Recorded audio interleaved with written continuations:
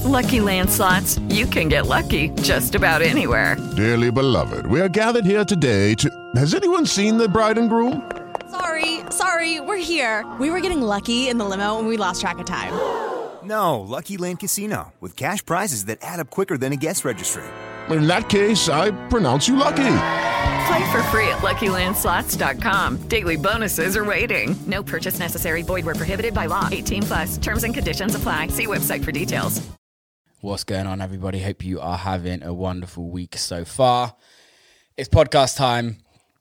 And this week, second time on the podcast, which is amazing to me. It makes me really happy. You can probably tell in my voice. I've only had one other person on this podcast twice, and that was Born Dirty.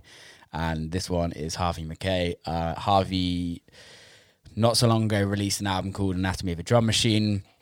His music, he's always been on my radar as an amazing producer.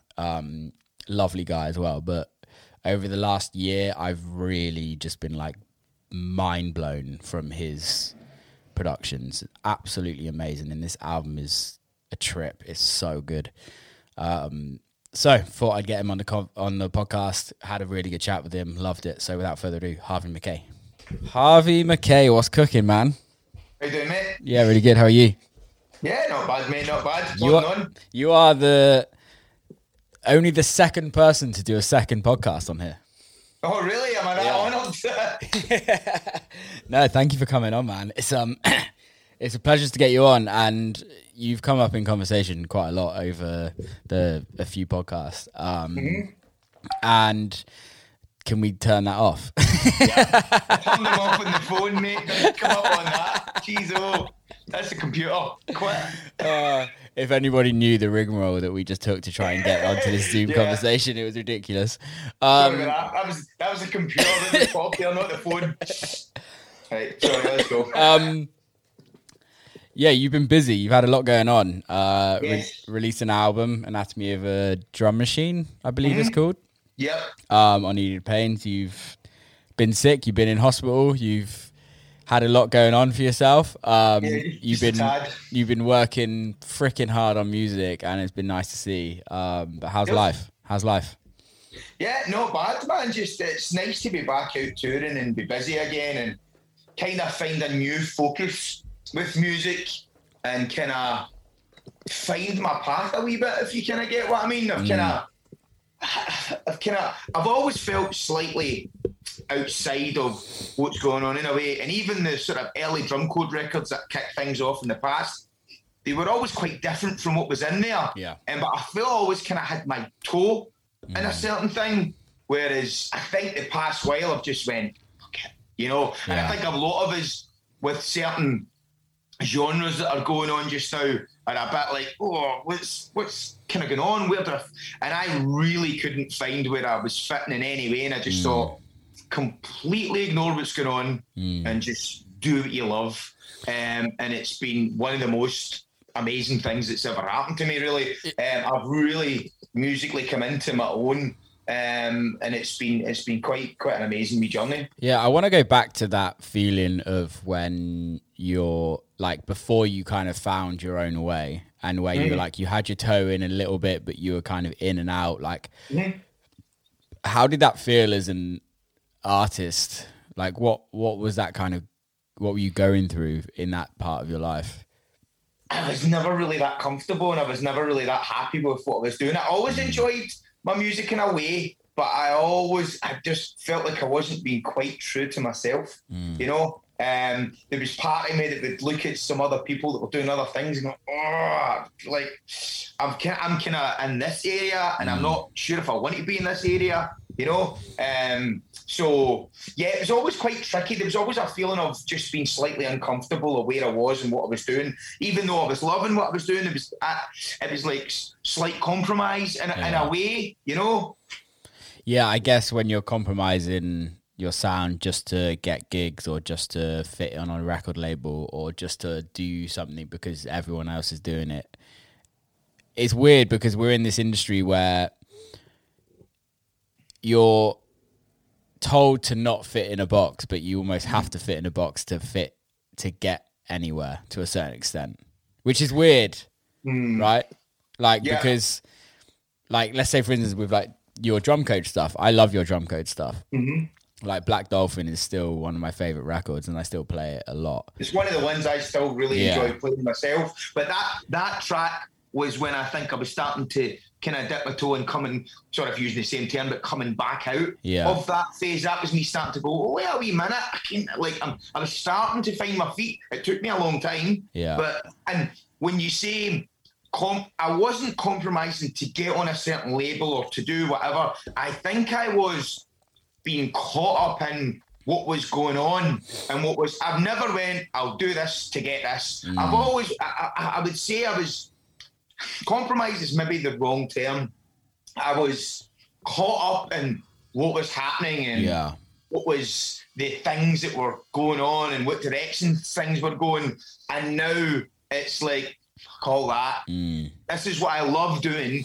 Like, what it was, so see how the way, the direction a lot of things are going just now is not exactly my cup of tea. And as I say, that was like a cold, hard moment of, well, there's no way I can be involved in that.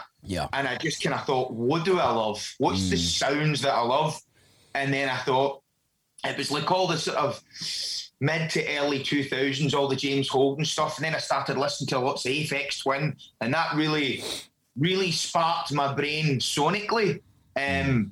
And I think once I figured out what I loved, then I had to really go back to the drawing board and learn how to make all of that stuff sonically. And it was going back to, like, really going back to it. And I think I've spoke to you about this before. Like, I mean, I would usually use, like, some synthesizers, some loops, and a wee bit of this, and a bit of drum machine, and some samples. And then once I started buying, like, some bits of hardware and just really getting into, like, drum machines and building everything from scratch, and, like, a lot of my stuff it's got no presets on it. You can't save anything on it, and it sounds like a bad thing, but it's the best thing that's ever happened to me, because I can't just load anything up. But it's got to that way now that there's been songs where and people almost won't even notice, where I've had to do demos, like, for a YouTube for like an Insta for a thing, for a release. And I've not had any, I've lost the song. And I'll just go and go, right, 2 songs, a pulse, bum, bum, bum. And I'm sure I did the drums on that, and I can rebuild it.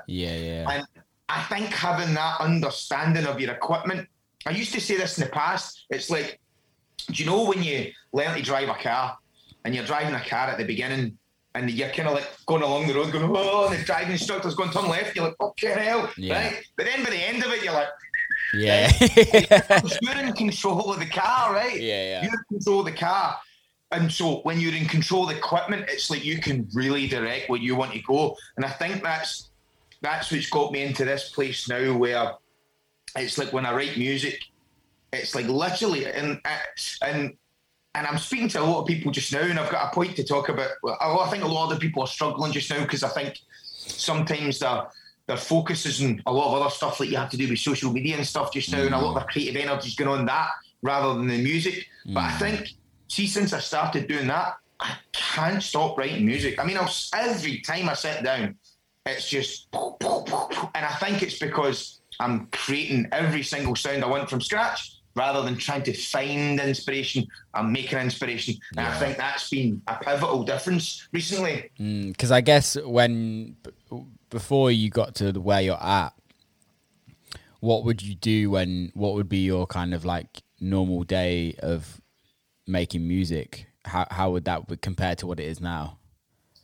Well, the thing is, it would be a mixture of just like playing about with a little wee drum loop, chopping it up, and maybe having some parts in the drum machine, and then maybe looking for a nice preset, but then changing it and tweaking it, and then, oh, that's a nice pad there, and I'll load that into a sampler and make some chords off it and stuff like that. But it was relying on me finding some nice sounds for inspiration. Everything was always loaded into the keys and played. There was nothing that was just used. But whereas now, it's like I'll sit down and I'll fire up like the 909, and I'll be like bang, bang, bang, bang, bang. And then I'll go into like one of my synths and I'll start jamming away. And all the songs that they're really strong. And that's one of the things I've discovered. I think I've always been sort of decent at melody, but recently, once I started really getting into the keys, and it's not like I'm good in the keyboard, but I think I've got a mind for figuring out what makes a really interesting note jump to the next one. Yeah. But it's all came from everything from scratch. Turn it on and dum dum dum, rather than going on and looking for a sound to give you inspiration to go somewhere. And that's the big change that's been in for me. Do you think limitations has helped? Because when you're on a hardware synth and when you're on a drum machine, it's not limitations. I think it's the opposite. I think when you use stuff that has already got some sort of sonic basis to it, I think that's where the limitations are. Because I think when you're opening up a drum machine and a synthesizer, that can become anything if it's sounds that already have a bass in them somewhere. Maybe if it's a patch and a synth, but say you find a really nice sample and you want to chop it and play it and pitch it or whatever, or a wee loop that you want to use, that's only got so many ways you can twist that, and it's still got the base of what it is.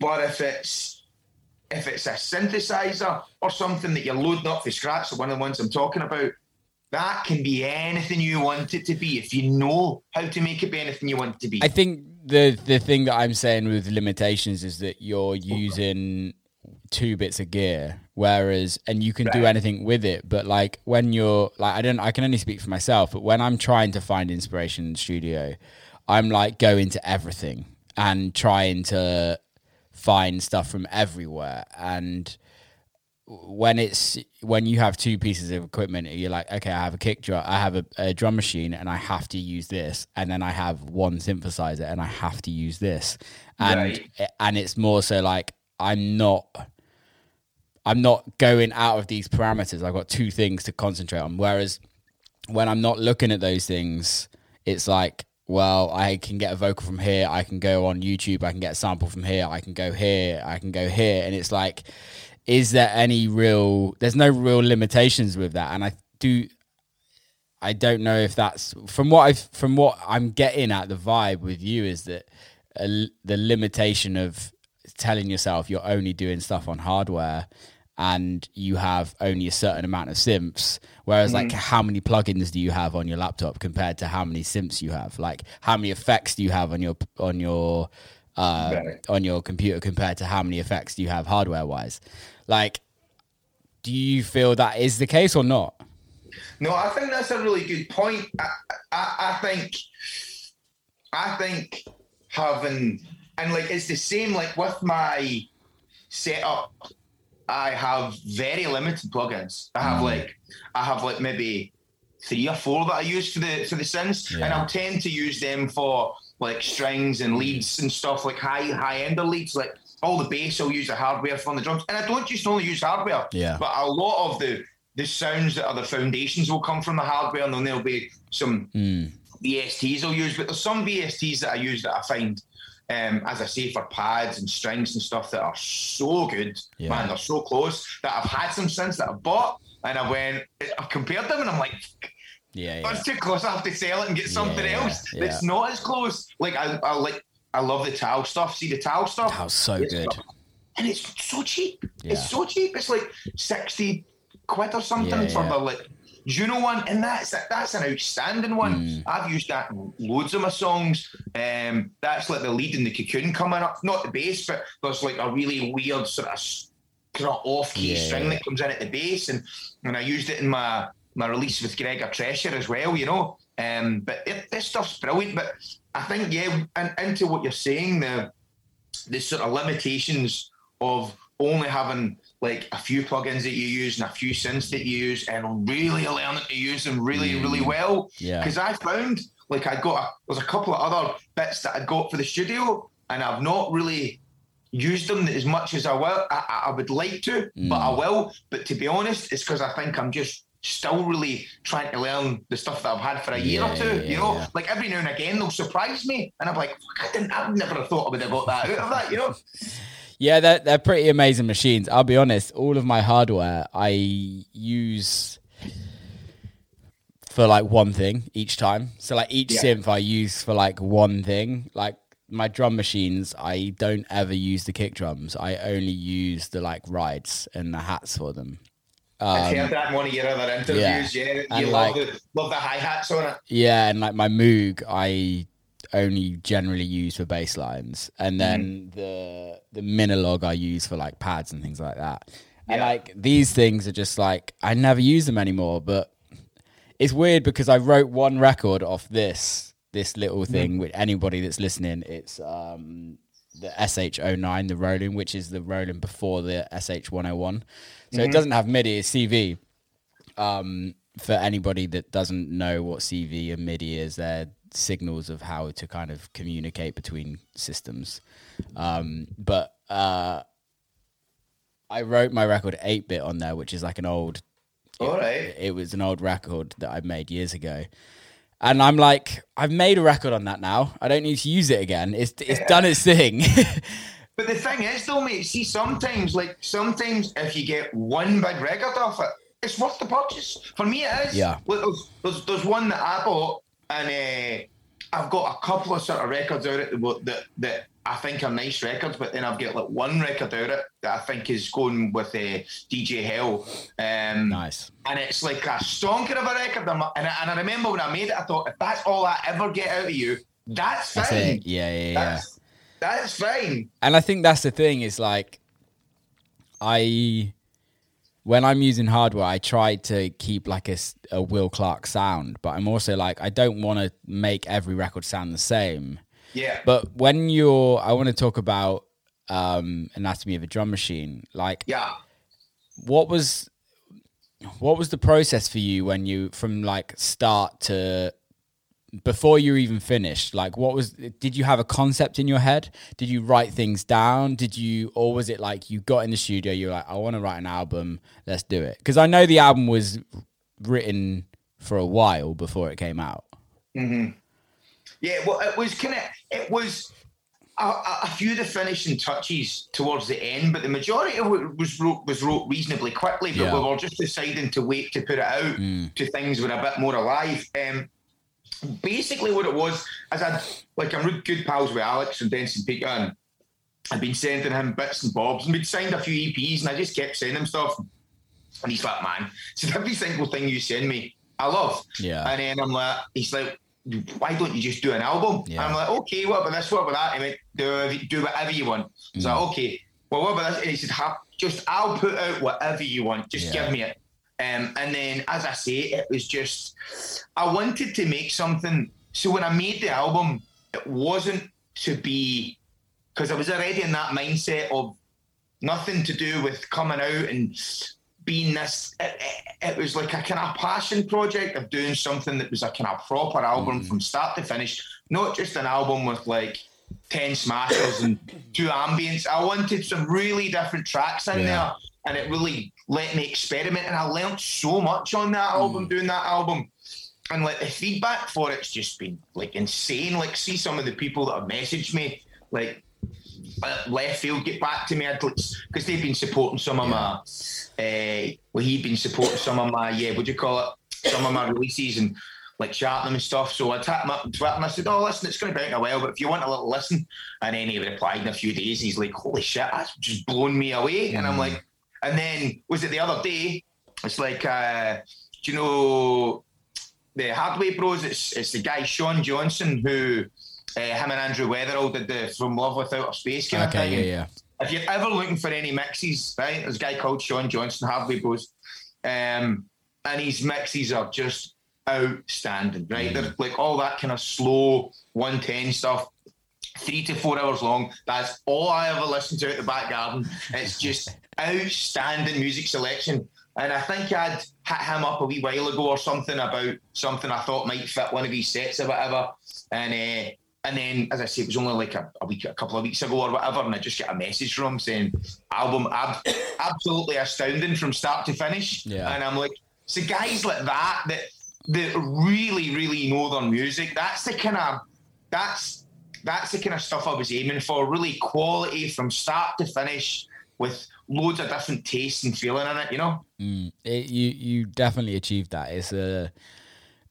It's really weird because it's a techno album, and I don't usually like to listen to like full on techno albums, if I'm honest. Like I'm usually more of like, I want to hear some songs. I want to hear a bit of everything. And although you've done a bit of everything, like it's majoritarily a techno album, but there's something about it because it's so melodic, but it's not melodic in what you would class as trance or what everyone's doing at the moment with techno, where it's like melodic-y techno and kind of it's practically trance. Like it's not. It's like fucking chunky records that just sound amazing. And thank you. And it's like anybody that's listening to this podcast, you have to go and listen to it after you've finished here, or even just stop listening to this and go listen to the album.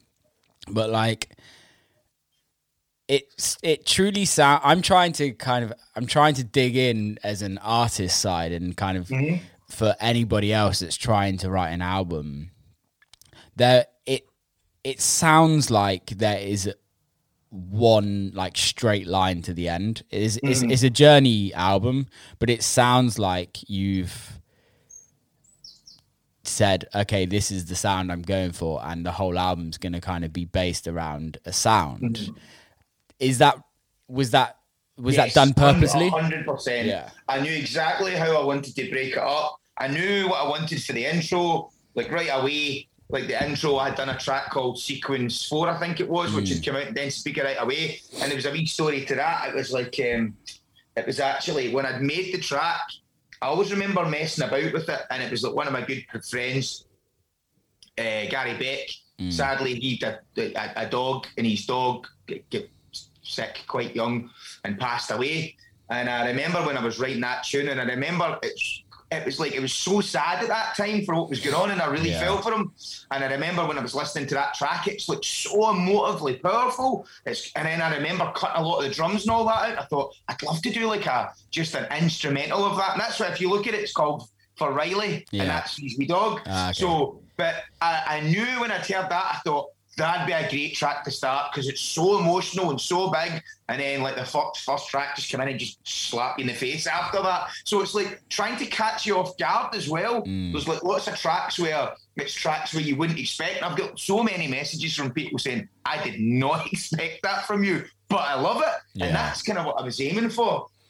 But I think that's the whole point of an album, right? Is that you're allowed to do what the fuck you want, and you're allowed to, because I think it's so easy as in the industry that we're in. I don't know what it's like to be in like a band or like make pop music or something like that, but like we're kind of expected to write bangers every time we release a single, right? And it's kind of hard to release something that's not a banger, because the way a lot of us kind of have any success is we write a banger, every DJ's playing it, and then you get booked because of your records.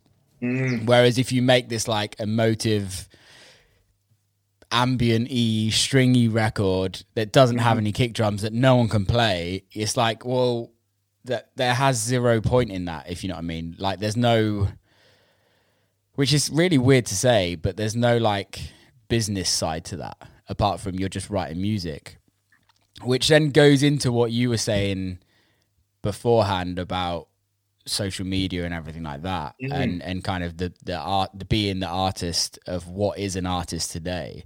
When you were writing the album, were you worrying about social media? Were you worrying about the other side of the business apart from writing the album? No, to be honest, this is one of the things I think people are starting.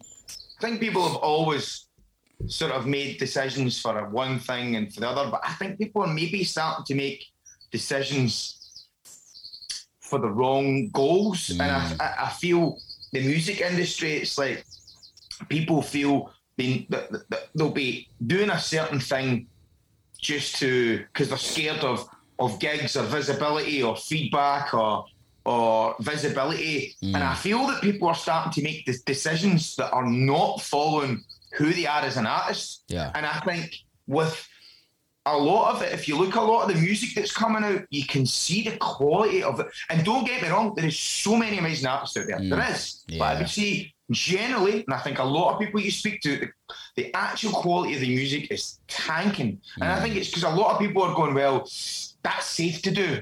But it's not what they want to do. And it comes out because their soul's not in it, you know? And I think I don't know where that's going to take us. That was the part where, like, for me, this is a bit of a make or break time because, like, I got to that point and I could see the writing on the wall and I went, I can't be part of that. You know, do you know what it kind of reminds me of a bit? Like the way things are going. Have you seen the movie The Big Short? Yeah. Right? The music scene I watched that and I was like, at the end, I was like, whoa. Because it's a bit like what people are doing at the moment. They're going for short-term gains. But it's almost, you watch what's going on in the scene and you're like, what are you doing? What are you doing? But at the same point in time, they're trying to put food on the table and they're trying to keep touring. And I get that. But where's the artistry and where's the music? And in the long run, I think that's what people are going to crave. Because I think one of the things that's happened during the pandemic with COVID and all that is, if you weren't really good in social media, and if you were really good in social media, I think as things open back up, people were getting booked for having all these great videos or funny videos and this visibility and that, right? And I think people are going out to shows just now and they're going to see a lot of these people, but I think it's going to come to a point when they're going to go and they're going to go, this is very good, you know? Yeah. Because the people aren't up there because they're talented artists. They're up there because they're amazing marketers. And don't get me wrong, that's a skill. But people don't worship marketers. You know, it's the artistry that they like. And I'm wondering whether it's going to come to a point where people are going to start going, because I mean, I'm like in my early 40s now, and I've seen, so I would say 1, 2,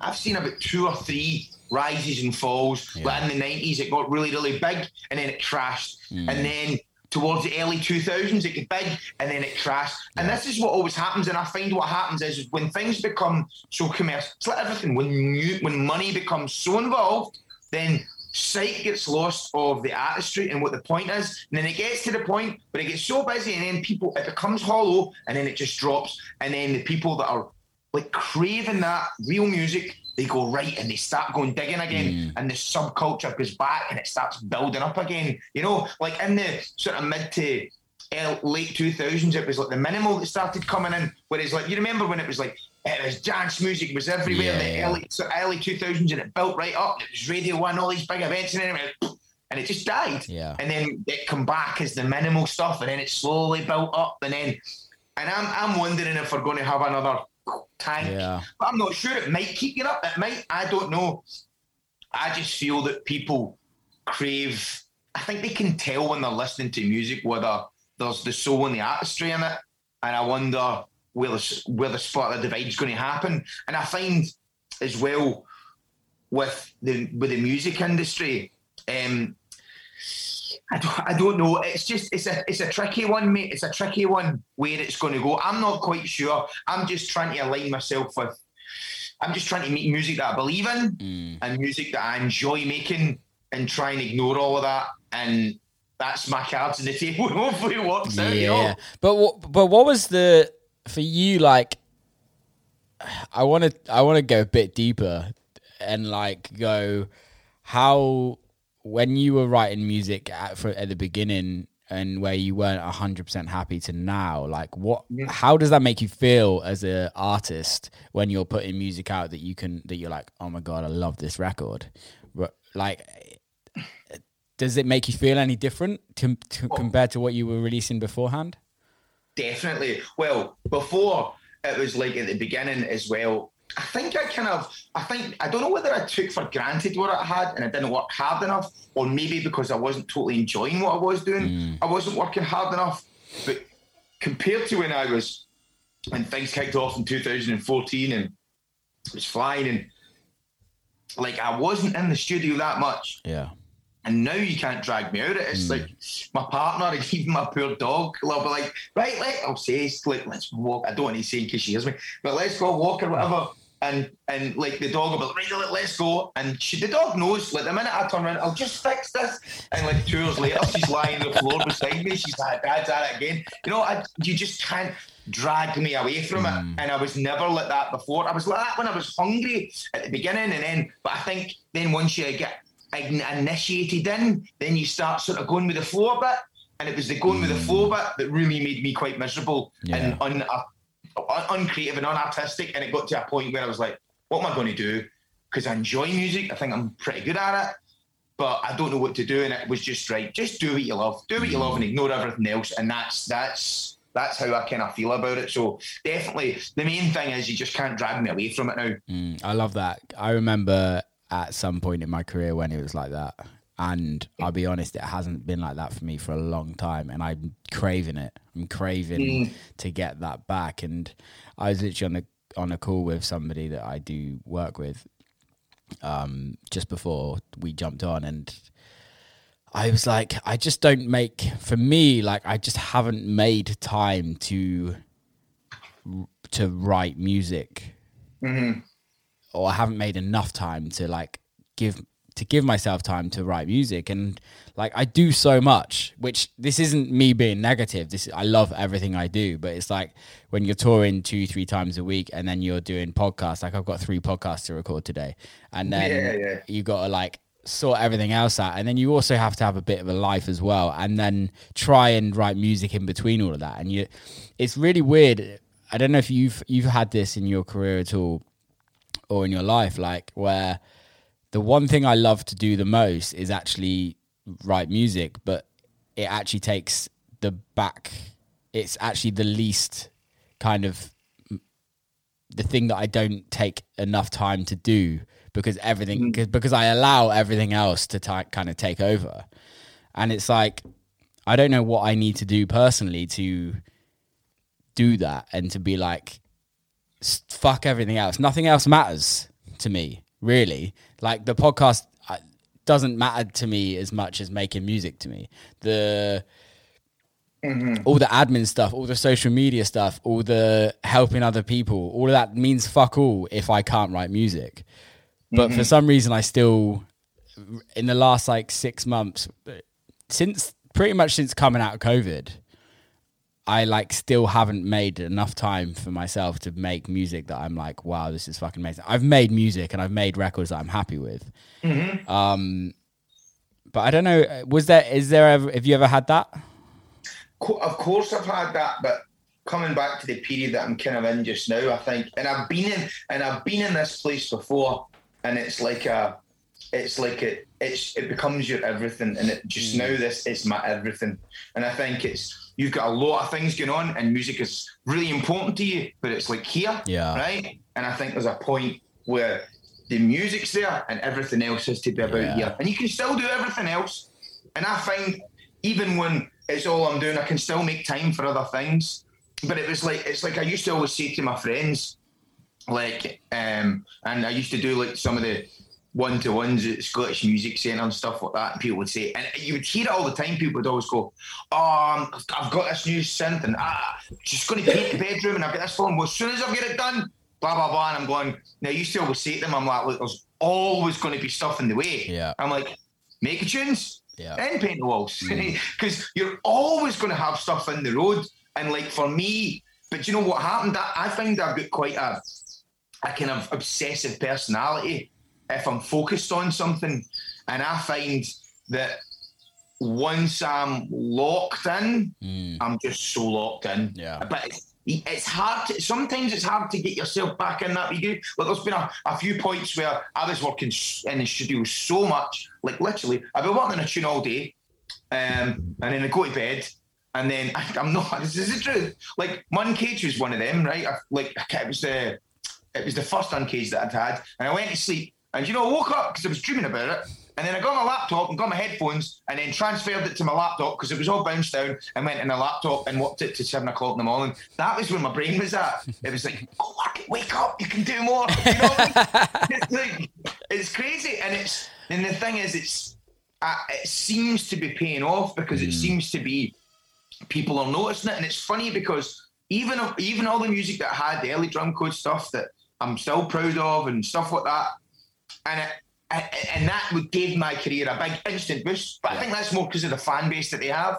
Mm-hmm. But the amount of messages and like private messages I'm getting now about the stuff that I'm doing compared to the stuff I was doing back then at this huge machine behind it, it's not even in the same vicinity. It's just miles above it. It's just every day people people are feeling it. They're feeling that the effort that's going in, I think. What do you think that's what it is? I think so. Or maybe it's the fact that I'm just doing what I really, really want and it's coming out. I don't know. I think when, this is my opinion on it, but I think when you're with like a huge label like Drum Code, like for me it was Dirty Bird, you have an automatic fan base, which I believe every artist needs to start with. Whether that really helps. Whether that's 100 people, whether that's 10,000 people, like whether that's 100,000 people, it really does help no matter what. Mm-hmm. And it kind of puts you in. But I think what happens from that 1,000 people that are a fan of that record label, you get 50 of those people that actually really give a fuck about you.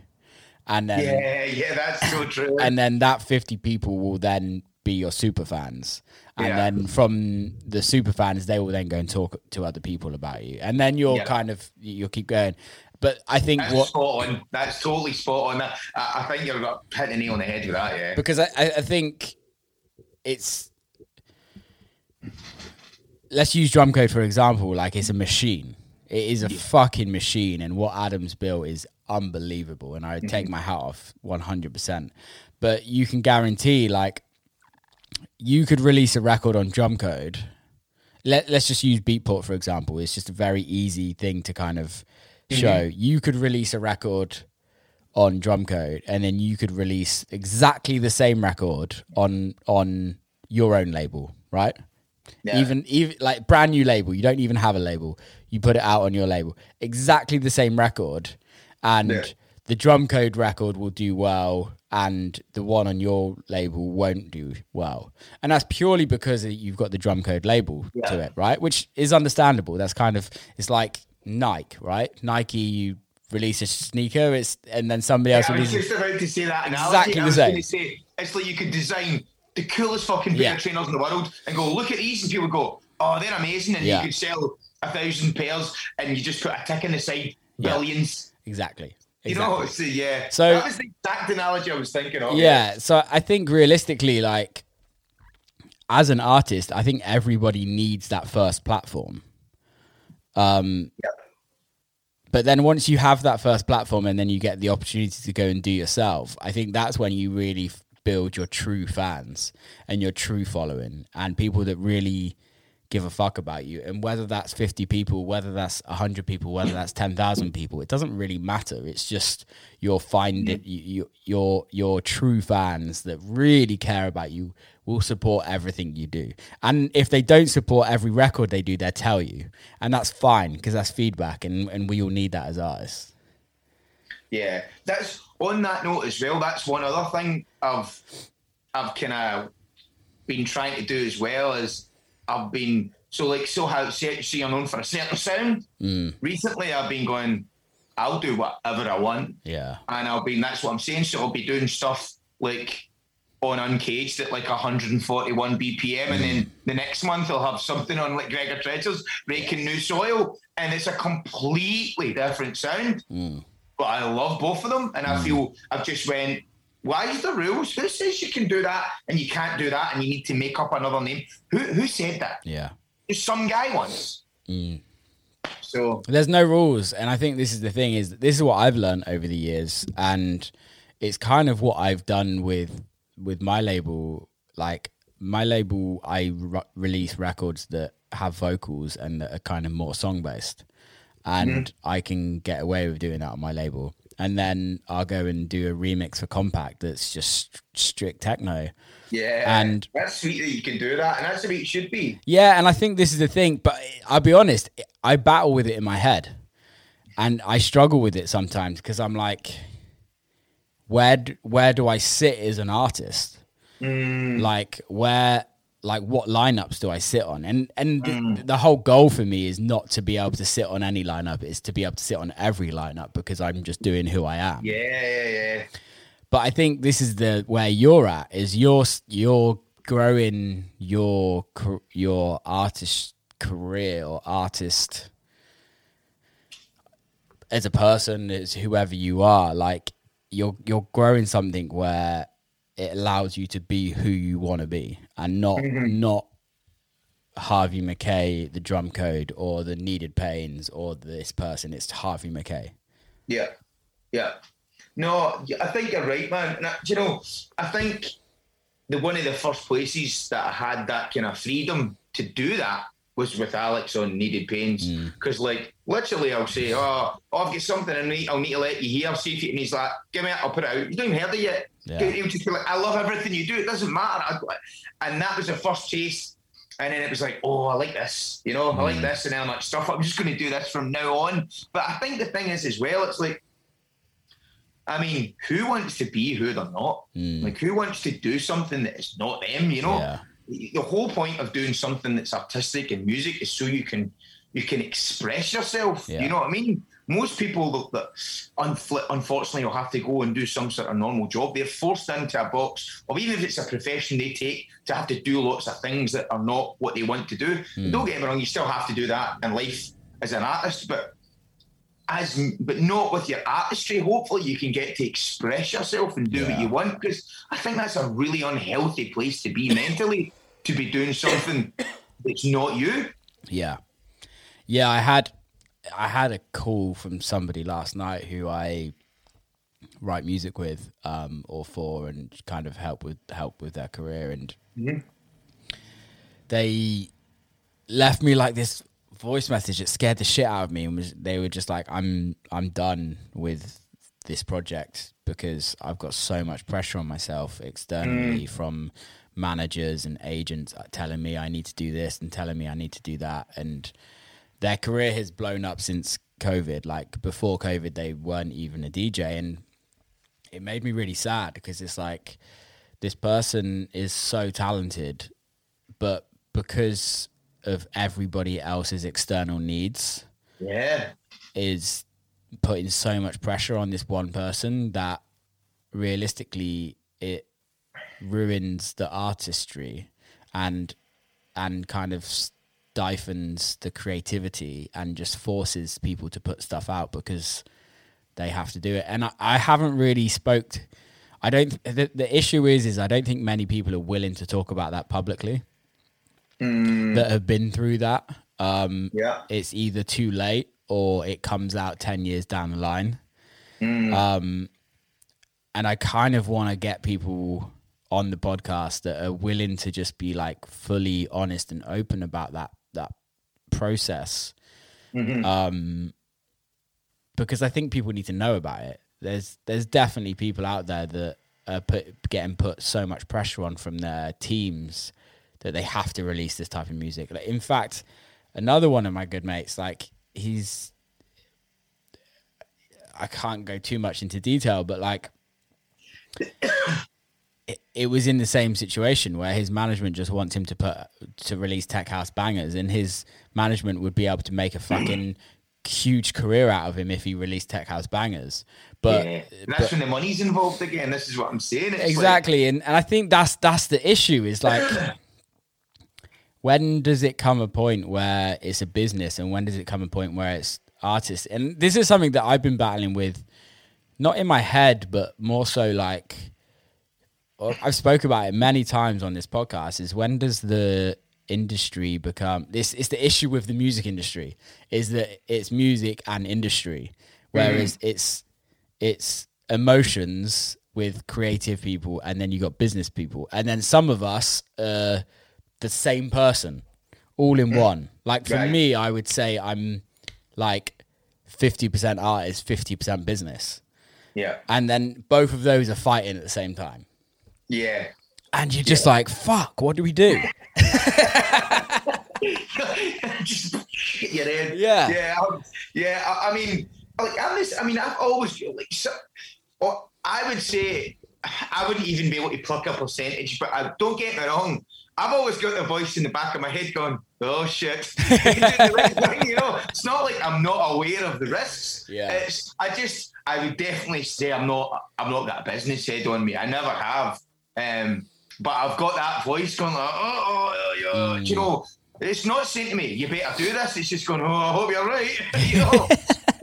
So I get it, man. I get it. But then that bit where you're saying you get the business, and then that's probably why you're having the conflict of when you're saying when you're releasing a new label with the vocal stuff and the compact, because you've got that's your artistic side making those decisions, and then you've got the business side going, are you sure this is the right thing to do? And it's trying to keep both of them happy, I suppose, if you've got that kind of dynamic going on in your head. Yeah, it's definitely interesting. I don't know.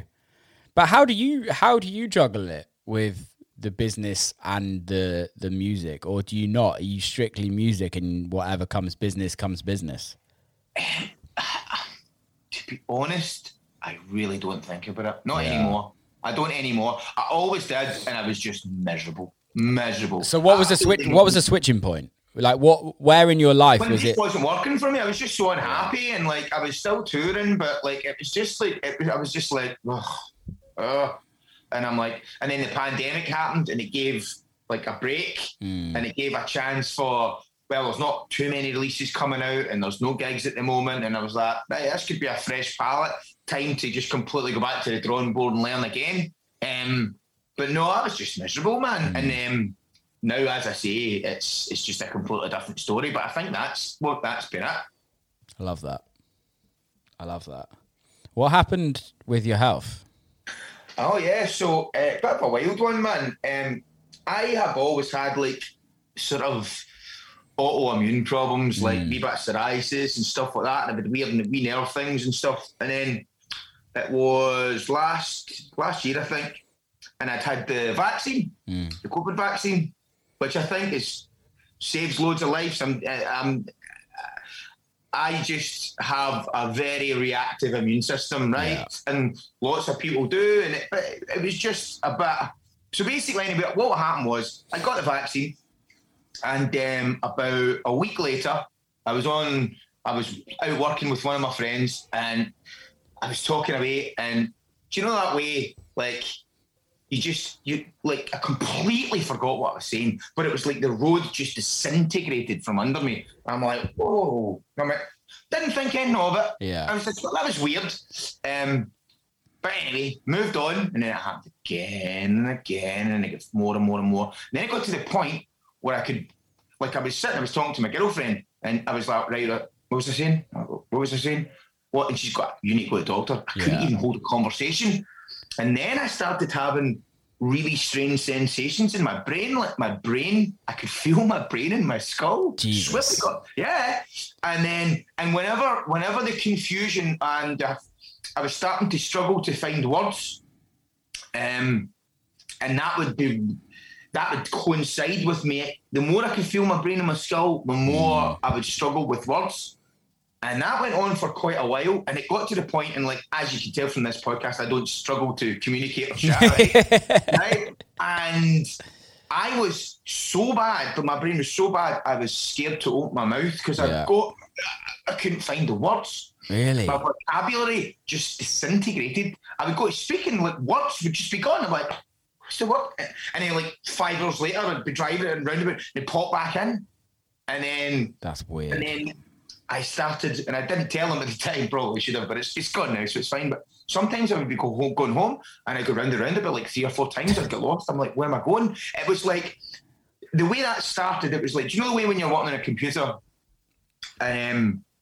you're running loads of things, and like, you get loads of, your CPU's clipping, and you go like that to do something, and everything just stops. Right? Yeah. That's what it was like. It was like the processing part of my brain was just kaput. When I could maybe talk, but when I would try and access something, it would go, and it would just freeze up. Wow. And it did that for a while, and then I think it was towards when I got the second one, because I didn't realise any of this was going on at the time. And then I started when I was going to the gym, I went to type my code in, and my hand was like it was drunk.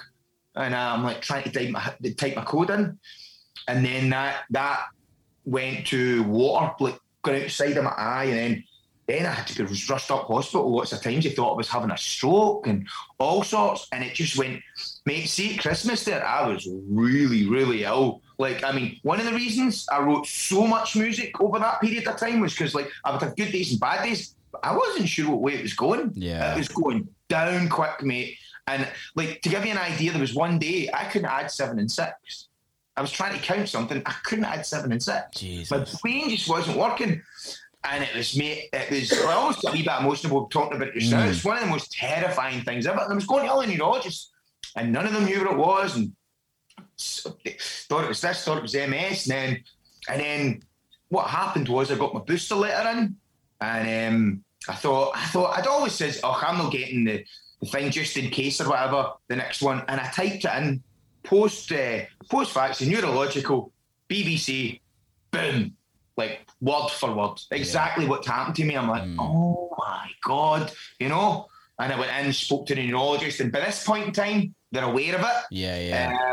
And I spoke to him about it, and he was saying that, yeah, we're seeing a lot of things and we don't understand what's going on. So that's what happened, man. It was just, and mate, I still get little bits. So there's maybe once or twice I've been talking to you, and it's maybe just drifted away and it's come back. But I'm at a period now. What is it? What is it though? Basically, it causes, it's like inflammation in the brain, in the brainstem, and it's just so, and it basically is causing all sorts of neurological problems. And I think people are getting it from COVID as well. Yeah. I had COVID twice after that, and I was absolutely fine. But as I say, that's what it's been, mate, and it was absolutely terrifying. See now, it's like just now, one side of me feels different from the other one. It's like a tiny bit. At the very worst, it was like somebody was squeezing one side of my body, and as time goes on, it's just like they're letting go. That's so weird.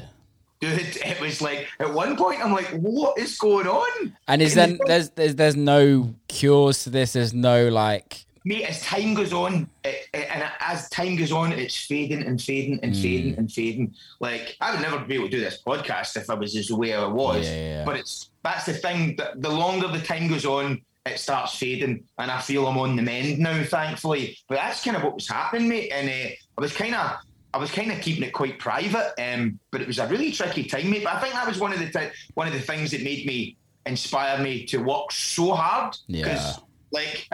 Because I was going like that, and I'm going, I didn't know whether it was going to be a goner, because nobody knew what it was. And then it just started easing up, and then I found the article, and I'm like, wow. I mean, imagine I didn't find it, and I jumped in, you know. Yeah. So, but I've got my letter from the doctor and all that saying no more. And so, are you allergic to something in the vaccine? Well, basically what it is it's like people that have got autoimmune problems or immune issues, right? What happens is when you get it, what they think happens is they think that your immune system overreacts. Yeah. And then starts attacking your own body. Yeah. So my immune system's done this my whole life. Here's the weird thing, right?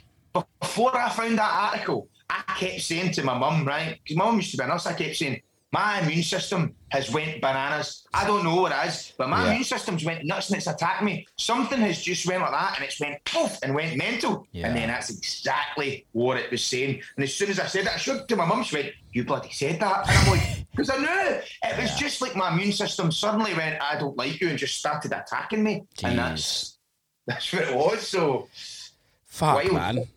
I know, mate. I know. It's mental, isn't it? It's scary, man. It's scary, but it's just one of these things, mate. I just feel that I'm glad I'm kind of outside the other side of it, and just recovering. How long were you in hospital for?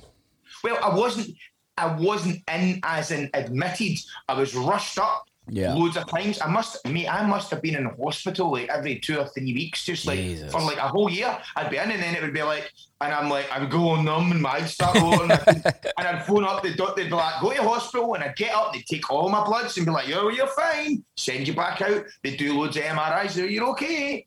And I'm like, oh, I don't feel okay. You know, it's like, so, but So yeah, man, pretty wild stuff. It's mad. Yeah, I've heard a bunch of stories of like friends and the like long COVID and kind of the effects of what a lot of it's done. It's mental. It's mental how I think it's just amazing how different we all are as human beings. Yes. And how every single one of our bodies reacts differently to everything we put in it. Like, and I think it's kind of, there's like correlations between what we do as a living and our bodies, right? It's like, we're all different. We all like to do different things. We all respond differently to different things, and we all act differently to different things. And I think this is the thing, is like, you have to treat everybody individually. Yes. And we have to treat ourselves as individuals. And we have to look at what makes us happy and what makes us fit and healthy and what makes us feel good and things like that.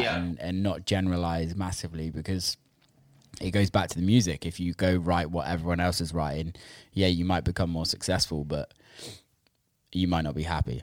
You eat steak every day, it might make you happy. Some people, it might make you feel like shit.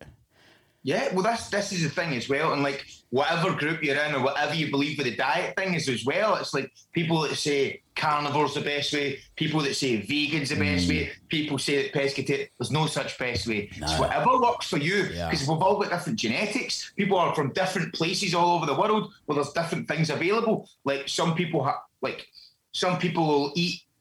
Like, see, one of the things is I used to have a thing called psoriatic arthritis, right? So, and it's like you get psoriasis, but then in very rare cases, it starts attacking your joints. And I ended up really bad with that. I'm saying my immune system playing up, right? Yeah. And it started attacking my toe, and then I'd wake up. It's like all my connective tissue was all inflamed, and I had to go on some really heavy medication.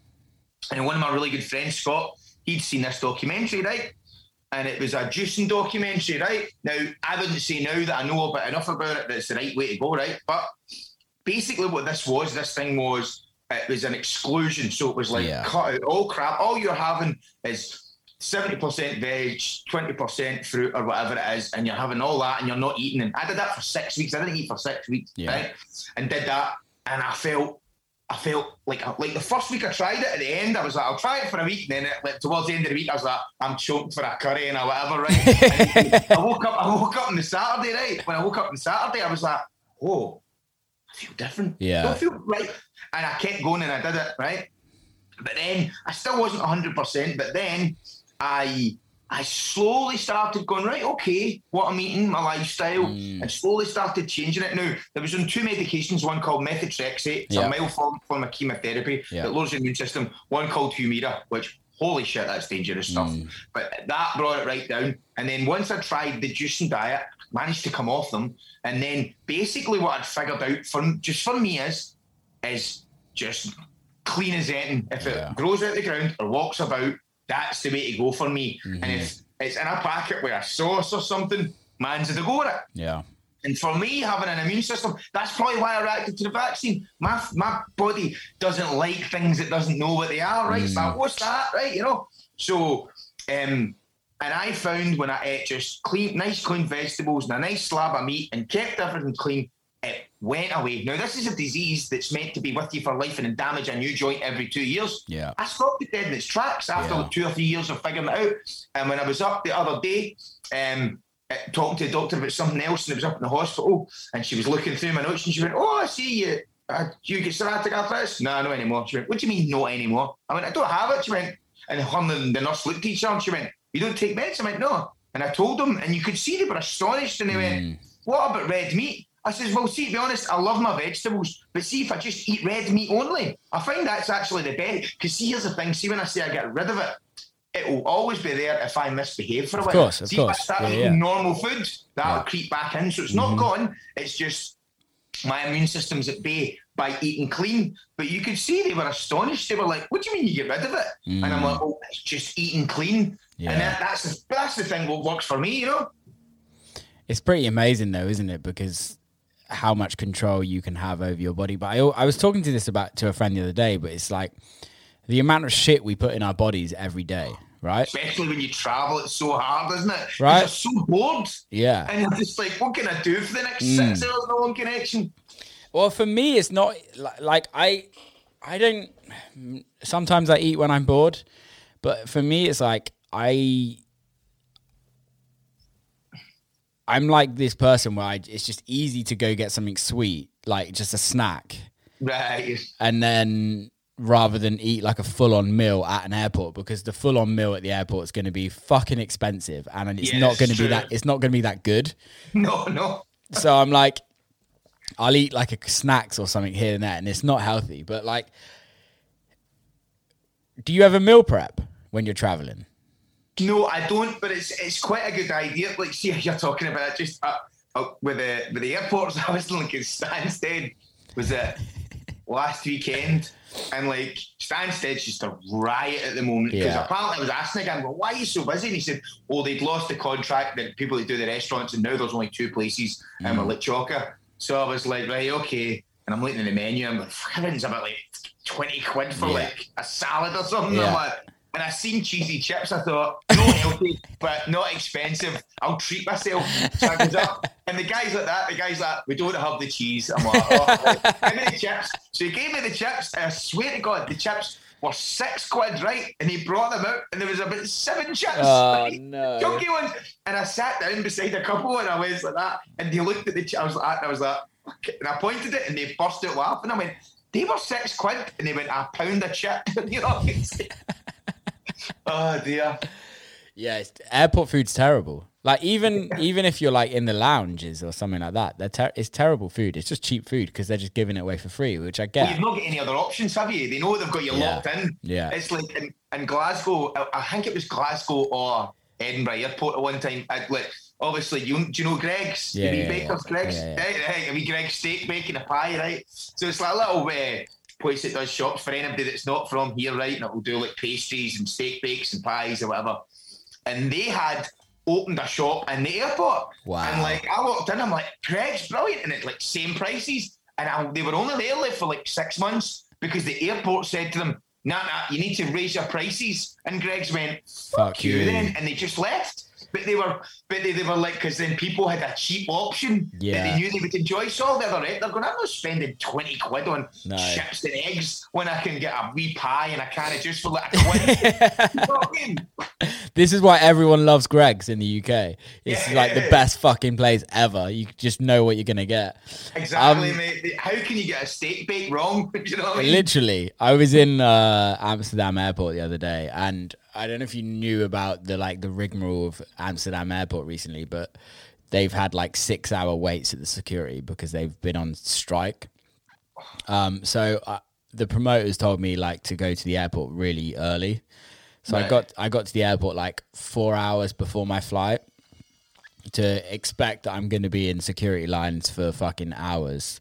Right. I got in through within 30 seconds. It was like the quickest security of my life.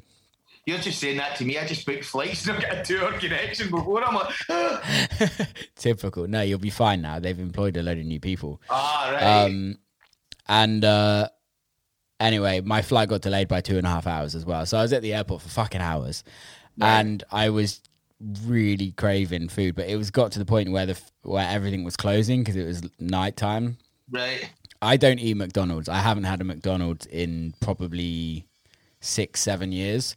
And the only thing I'll eat from there or drink from there is their milkshake because I'm like, the milkshakes are vanilla milkshakes are out of this world, man. They're banging, aren't they?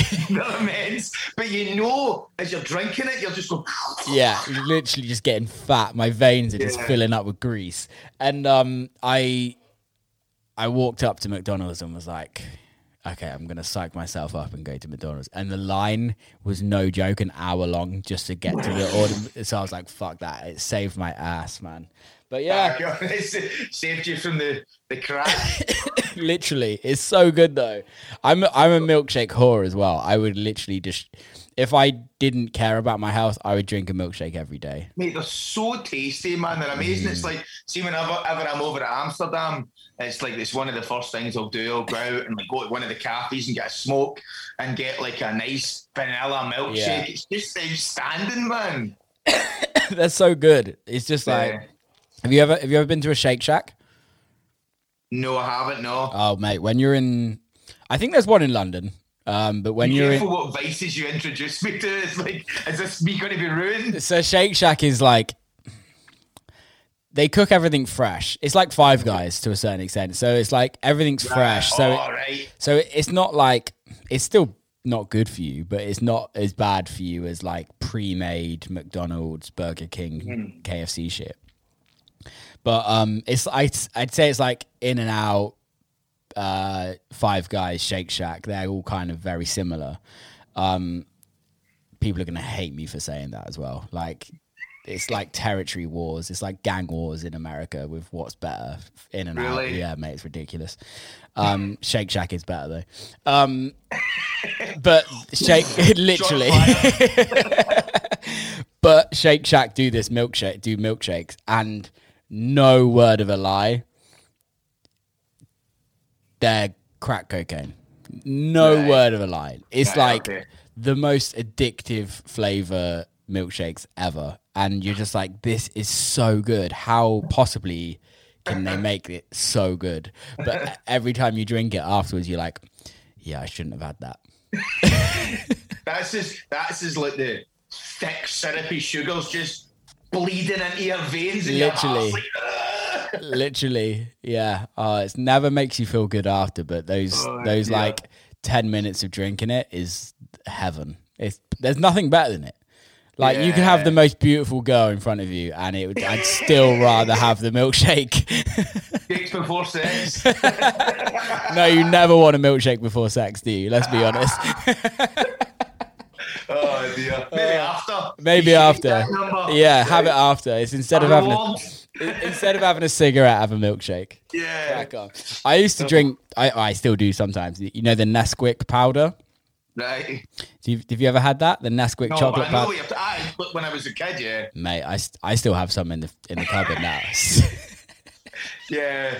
Like, you would just add with the milk and it'd be like the really kind of watery, like... Oh, mate, it's amazing. It would be like the milkshakes you would buy in school in the carton. Yeah, almost. Literally. Yeah. I love that shit. And now, instead of that, I just use protein shake just because it makes me feel a little healthier. You know what? Oh, see, the thing is, like, some of the protein shakes as well, some of the flavours are dynamite. Like, there was one I got, it was like chocolate chip with mint or something like that. And see that in the fridge. Oh, but you know what? It would be chocolate chip mint, and then I would buy, like, say, like, one, like a really dark chocolate. Well, not a dark chocolate, but a really deep chocolate flavoured milk already. And then add that with the mint. And it's tremendous, man. I tell you what.